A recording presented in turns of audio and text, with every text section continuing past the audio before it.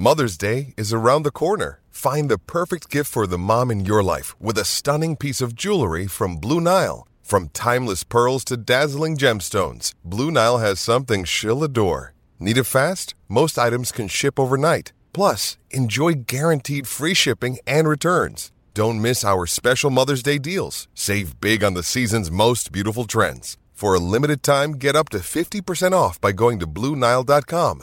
That's BlueNile.com. Want to witness the world's biggest football game? Head to iCanWin.com.au, predict Australia's score with a crystal ball, and it could be you and a friend at the FIFA World Cup Qatar 2022 semi-finals, all thanks to McDonald's. Maccas, together and loving it. TNCs apply. Palmerbet on the edge of the box. Oh, it's a straight-up screamer! Download our app today and enjoy straight-up screamers this FIFA World Cup with great odds, great promos and same-game multi at Palmerbet. Gamble responsibly. For Gamblers' Help, call 1-800-858-858. Big talk, big opinions, the panel. Talk to me, yeah. The panel this morning consists of Kimberly Downs, of course, from TVNZ, Jim Kays from Sky Sport, a producer of The Breakdown, as well as an award-winning journalist as well, and specialising in the subject of rugby. I think I might start with tennis first, though, Kimberly. I think I'll come to you in this wonderful story of this tennis final between two teenagers, one of them, of course, having to win it was Emma Raducanu, who pocketed around $3 million for it all. But now, of course, her life has changed. Will she be able to handle it? Some haven't. Morning, Smithy. Morning, Jim. That is indeed the big question, and I just think so.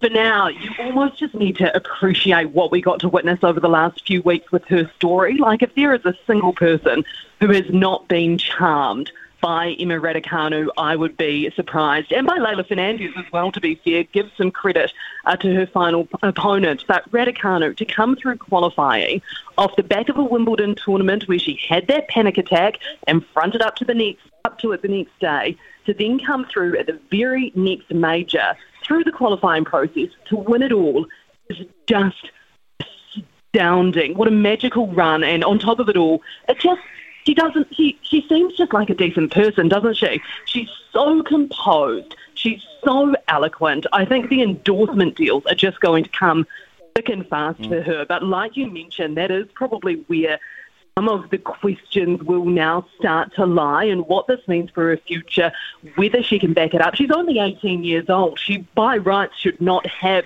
a level of pressure and expectation on her that other players who are more senior than her do. But unfortunately, that is the reality now that her name is known all over the sporting world. So how she now handles that will be really, really interesting to see. But if she does it well, I mean, this is a girl, she's 18 years old, she's had this huge achievement, she's got massive appeal in the sense that she's kind of got, the English-speaking and Mandarin-speaking as well background. There are really no limits on what her future could hold if she can manage to kind of stay grounded from this experience, if she keeps that tight team around her. And I just can't wait to see what she's going to do in the future. Well, Jim, hey, and guys, pressure gets to everybody. If I could just jump in, I've just seen Medvedev double fault twice in the. He's up 5-2. He was up 40-30. He's now down. He's just lost the game. So he just lost. He double faulted twice, and then he just lost that point. And now this is a man who previously won 6-4, 6-4 against Novak Djokovic, who's going to, if he wins this, would be the best, have the best record in the world. So pressure gets to everybody, doesn't it? Let alone if you're an 18-year-old from Britain. But I echo what Kim said. Oh, sorry. Jim, I just think that the story about Emma is just beautiful. It's a beautiful story, and we should just focus on what an incredible achievement she did, and let the rest of it sort of play out.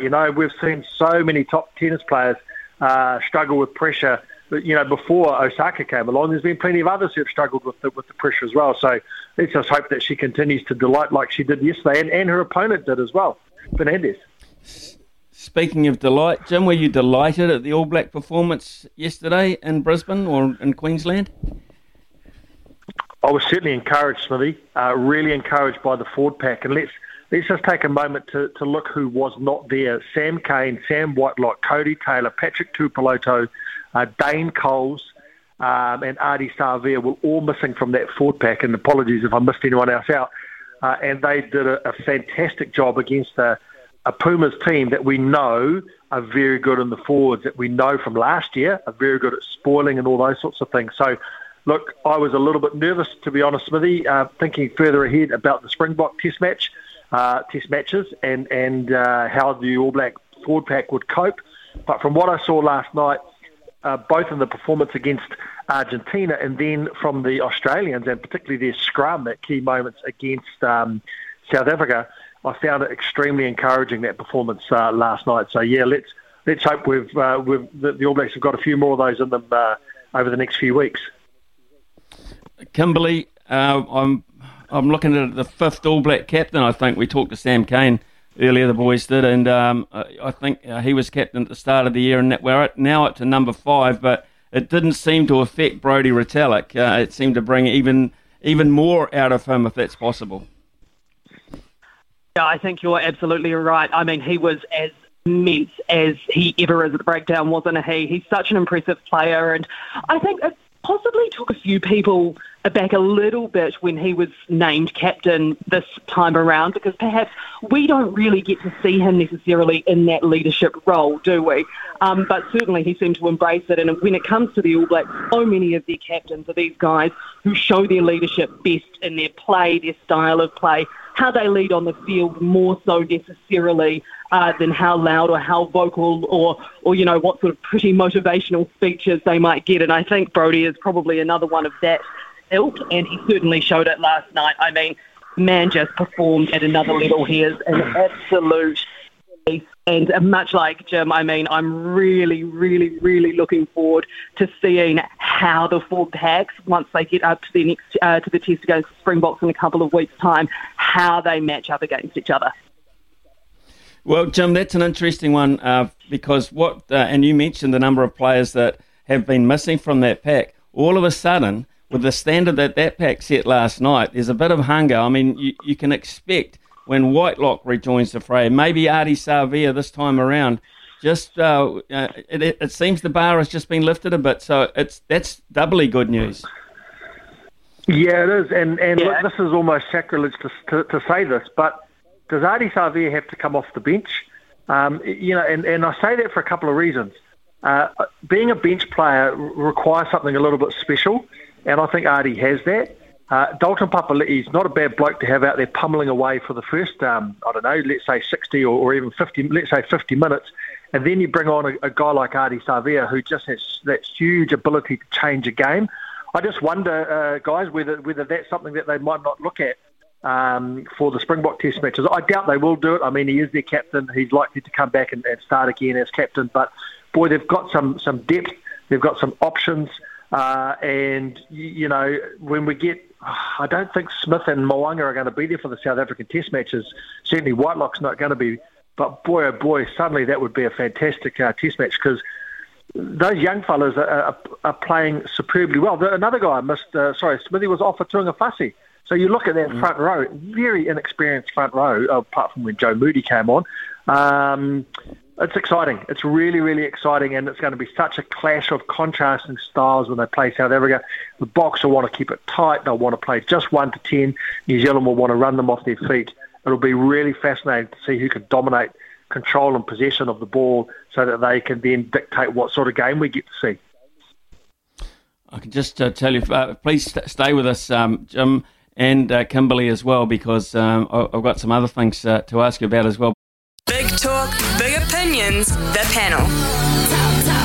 Talk to me, yeah. With Jim Kays this morning and Kimberley Downs. And Kimberley, I imagine that you watched a little bit of Australia against the Springboks last night, and for Dave Rennie, something finally to smile about, but it took a bit of Quade Cooper magic for that to happen. What about that performance from Cooper coming back after, I think, around about 1,520 days in between test matches for him? Yeah, I think it was 1,531, I think, if we're going to get specific. I was glued to every second of that test. It was really compelling, wasn't it? And just before you even get to the Quade Cooper element, obviously having the Springboks and everything that entails, and then the Wallabies off the back of their 3 test losses, and whether they would be able to back that up now that they were up against a different team. But man, how good rugby, first of all, is Quade Cooper's story coming back after all of that time. And it's just, it wasn't even about composure. It's also, I think, about how much he has grown and changed as a person and how much that came across in what he did last night. I mean, his kicking game, obviously, on form the entire night. When you watched him, line up final penalty, there didn't look to be an ounce, any sort of nerves about him. And I think he's really it takes one, it's one thing, I think, to say that, life is bigger than rugby and it's about more than just the moment and all of that sort of stuff. It's another thing to really believe it. And I think what we saw last night was him really believing it. And for the sake of the game, just what a story, what a compelling story. How good for rugby, how good for Australian rugby.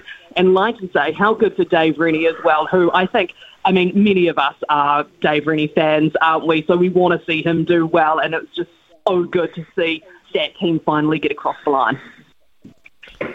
Jim, it was interesting. He put his faith in Lolesea for the first half of the season. It would have been a difficult decision, I guess, for Dave Rennie to go back on that and go to Quade Cooper, who's sort of been floating around the squad now for about a month. But it appears that it's the right rein and something finally for Rennes. Yeah, it's interesting, isn't it? I read a really intriguing piece from Andrew Mertens in the Sydney Morning Herald where he talked about, what you sort of touched on there and what does he do now with Lolesea and also James O'Connor and Quade Cooper if you look ahead to the World Cup. And Mertz made the point that Quade Cooper's probably not the man who's going to win you a World Cup, but he argued that Lolesea might be. It'll be fascinating to see what Dave Rennie does. Quade Cooper, we know he's a handy player. He's not that great on defence. They didn't have to do much of that last night because they sort of covered that hole for him.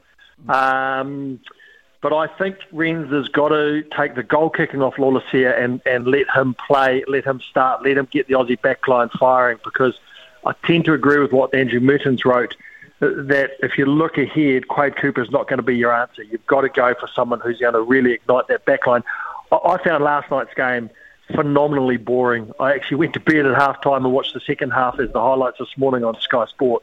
And, that was almost an un-Australian type of attack. They just didn't really have anything apart from a couple of the big lads that they've got that they throw the ball to, and that's about it. And I just think that if Australia is going to succeed, they need to find a little bit more rhythm, a little bit more attacking flair, a little bit more excitement in their game, and Lolesea will probably bring that, but just don't let him be the goal kicker.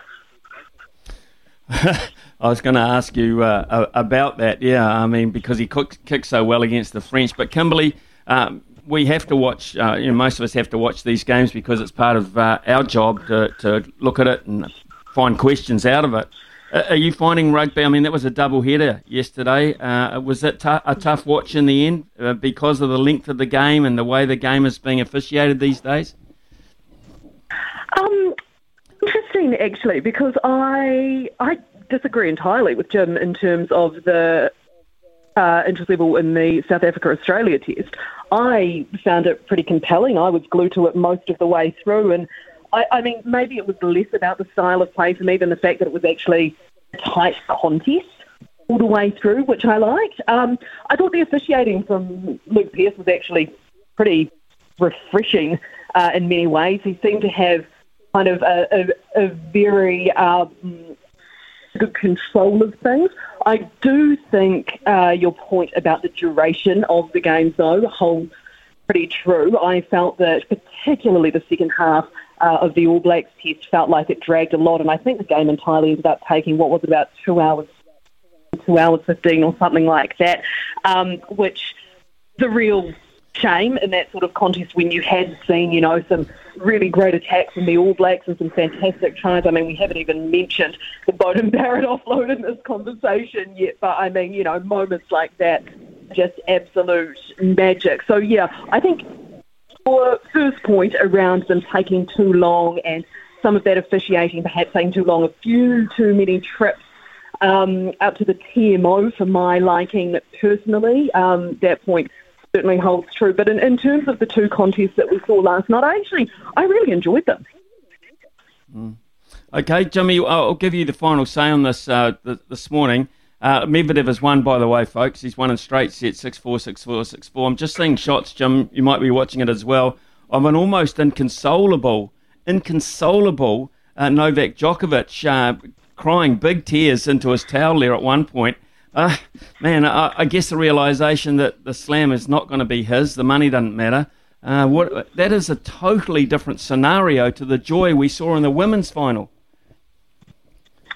Yeah, it is. He's still on 20 with Roger Federer and Rafael Nadal, and that's a tremendous effort. But you sort of touched on it's not the money for these guys, it's the achievement, and I think also the fact that he just didn't really fly too many shots. He was completely outplayed by Medvedev.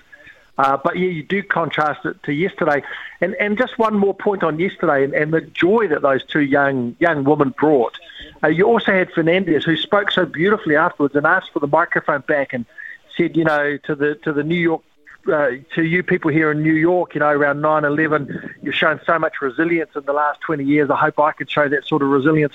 What a level of poise and maturity we saw from those two young women yesterday.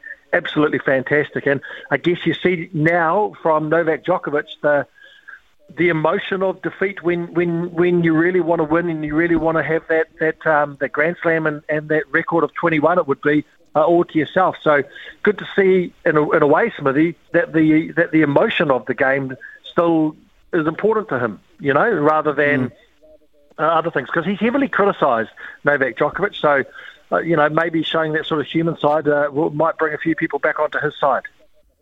Hope so, Jim. Thank you very much for your contribution this morning, and to you, Kimberly, as always, very, very appreciative of your time this morning. So thank you both. That was the panel today. We'll have another one about the same time tomorrow morning. It's